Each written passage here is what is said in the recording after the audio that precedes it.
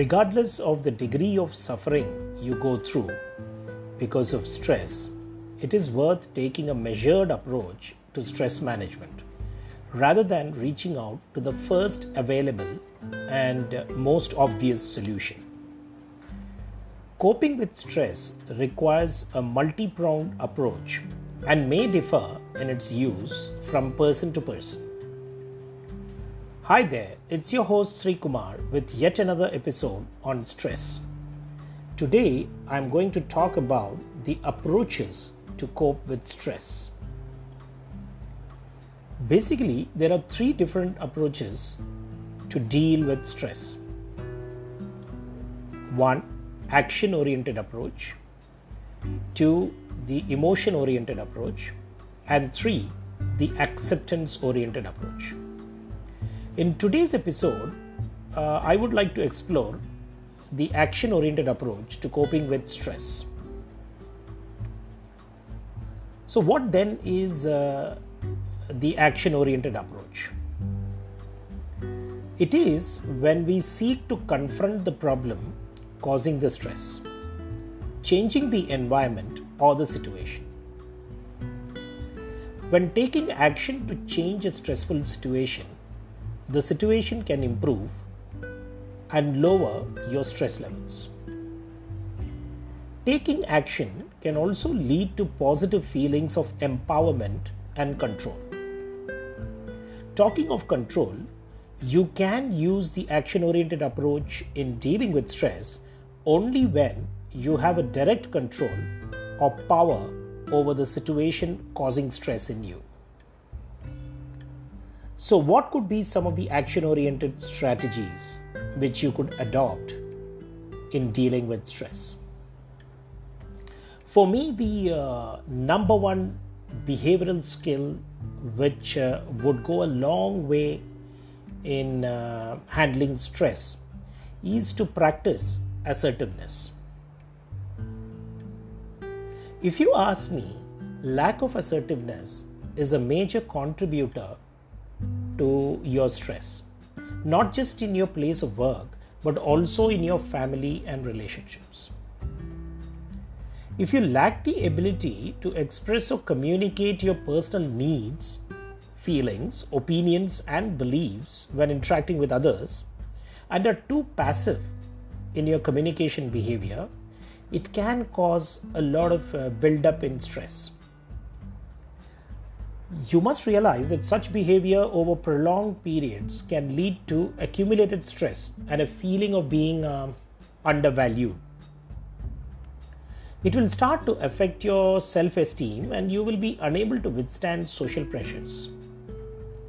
When you stay in a passive state for long, it can also lead to aggressive outbursts, something of a passive-aggressive communication behavior.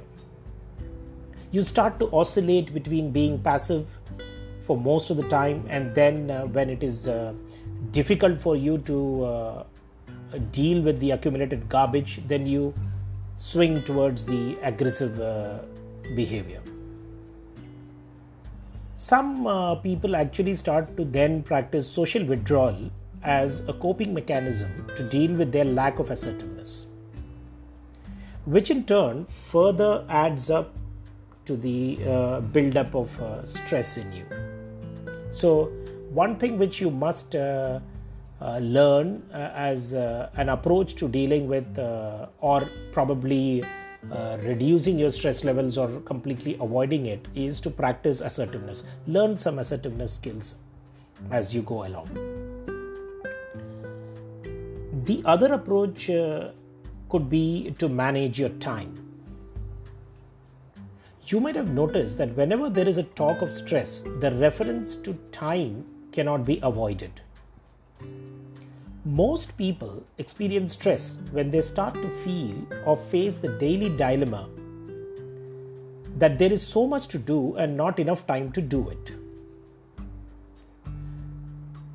Time management is therefore an action-oriented approach to help us resolve that dilemma and the resultant stress. You must realize that it is time not activities, that is the limiting factor. We must make tough choices about what to do and what not to do.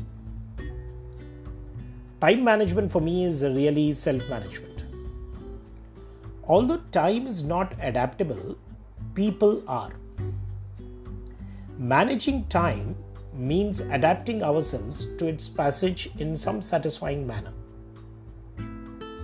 It means managing ourselves back to be in control. Managing ourselves such that you are in control. If time seems to be out of control, it means that we are out of control. Habits are the key actionable behaviors to good time management. Good results come from good habits. Poor results from poor habits. The important point to remember, though, is that habits are learned behavior. They can be changed.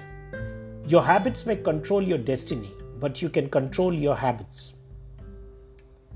If you can get a fair bit of time mastery, then you will be able to reduce most of the stress which are under your control. Get yourself assessed for your time mastery. Identify which aspects of time mastery or time management you are weak in and start to work on them. Learn some time management. Another action-oriented approach is delegating. If you are a person who finds it difficult to delegate tasks to others, then you are surely prone to stress from overload. There could be many reasons behind your fear to delegate, and it's important to know them as well.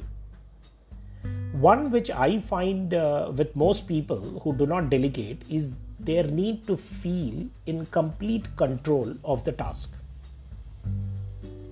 There are also people who feel an increased pressure of controlling the outcome. They somehow believe that they can influence the outcome the way they want. They could also be people who are highly conscientious. As we discussed in the previous episode on personality, those with high levels of conscientiousness or the C score might have perfectionism as one of the factors which contributes to their stress. The need for perfectionism in every aspect of life can cause immense stress in people. Add to that the obsession with results or outcome. If you fear failure, then you wouldn't take the risk of delegating as well. You must realize that when many tasks need attention, it is nearly impossible for one person to complete them all, especially when dealing with a chronic illness or chronic pain. Taking on too many responsibilities can lead to stress. Delegating tasks, for example, asking a family member to help with cooking, asking a co-worker to help with part of a project, or even hiring a cleaning service to help around the house, can help reduce stress levels. So, learn a little bit of delegating to help you in reducing your stress levels. The one more action-oriented approach could be problem solving. Learn to problem solve, or the techniques to problem solving. If it is not clear what action to take in response to a stressful situation, problem solving steps are really going to be helpful.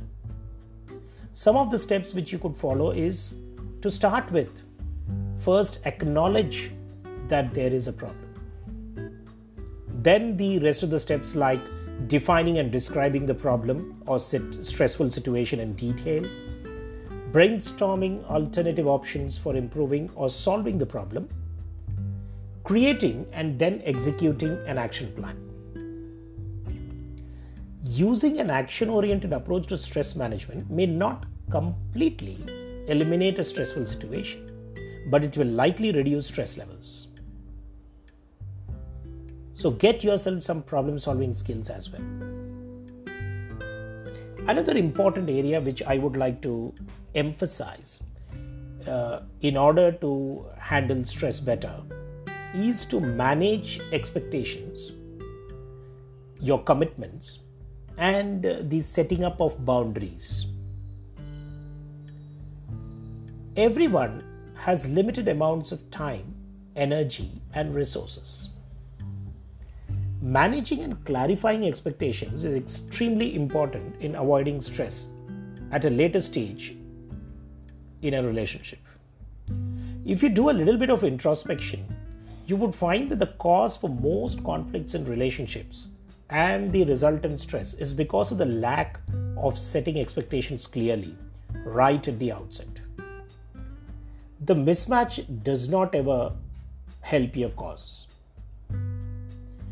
You will also find that it is easy to manage your commitments if you have had at the outset clarified expectations and gained agreement on the actions to be performed. Contracting is a great action you can take to care and take care of residual stress. Setting personal boundaries is another action which can help prevent overextension, which leads to stress. Once boundaries are set, it is important to say no to requests or activities that go beyond those boundaries. Although for many people it can be difficult to say no, it is an essential part of stress management. Learning assertiveness is a way to go about managing and being within the boundaries. So it's really helpful to learn assertiveness skills to set your boundaries and operate within those boundaries. The other strategy with regards to action-oriented approach to managing stress is to be flexible or have some relaxed standards. Stress can be self-imposed when personal standards are set too high. A flexible and relaxed personal standard can help reduce stress significantly. Expecting perfection during any task is an impossible goal. For example, if you have this feeling or the expectation that cleaning the entire house should be in such a way that it should pass a white glove test is unrealistic. A relaxed standard would involve cleaning the most frequently used rooms in the house so that they are sanitary and relatively clutter-free to promote a safe and calming environment. This relaxed standard is achievable and can go a long way in helping you remain stress-free. Similarly, in your workplace, you must be comfortable in changing actions to adapt to newer and evolving situations. You cannot remain rigid in your plans and take what I call the my way or the highway approach to managing your work. There will be, and increasingly in today's VUCA world, an increasing demand of you to be able to adapt to situations. One way is to learn to analyze your day and to prioritize based on the popular Pareto's 80-20 rule. The other aspect of managing stress using an action-oriented approach is by working on your habits. Changing habits, which is the key in any stress management exercise. Some habits are relatively easy to change. Others can be extremely difficult. A change in one part of your life often has a direct impact on other parts of your life. Some habits are difficult to change because they are interconnected. A single behavior becomes a cue for another behavior, which in turn may be a cue for still another. In this way, you develop habit sequences that form vigorous modes of patterned behavior or conditioning, which we talk about. So, how long does it take to replace a poor habit with a better habit? Many of your work-related habits could be successfully changed in 3 days to 3 weeks. In other words, if you consistently practice the new behavior for about 3 weeks, it will become your predominant response pattern. At that point, you have replaced the old habit with a new one. You have to eliminate your self-defeating habits and replace them with self-reinforcing habits. Some of the actions you could take to change your habits could be to identify the habit which is causing stress, carefully defining the new habit which you wish to practice, and then begin with the new habit as strongly as possible. I would recommend that you can publish the habit which you're going to practice or demonstrate to as many people in your environment as you can. This adds to definitely the pressure, but it is what we call as the eustress, the positive stress, which will help you to make the change happen pretty fast. Another action which you can take is the maintenance of a stress diary. Stress diary is useful for understanding the causes of short-term stress in your life. They also give you an insight into how you react to stress. The idea behind stress diaries is that on a regular basis, you can write down how stressed you are feeling so that you understand these stressors and then manage them. This is important because often these stressors fade in and out of our minds without getting the attention and focus that they deserve.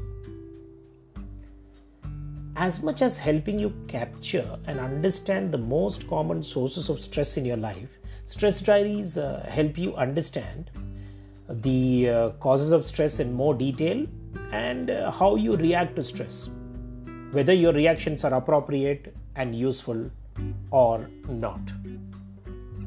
So if you look at it, using an action-oriented approach is a pretty decent way to start, and that which actually is visible and can provide you with some quick wins. When you feel the outcomes to be a little bit more positive and different, your stress levels may reduce a bit. But an action-oriented approach may not completely eliminate a stressful situation. It has to be combined with other approaches to stress management. That is the emotion-oriented approach and the acceptance-oriented approach. In the next episode, we will explore the emotion-oriented approach to stress management and how you can reduce the level of stress. Hope you enjoyed this episode on coping with stress, the action-oriented approach. Thank you for listening.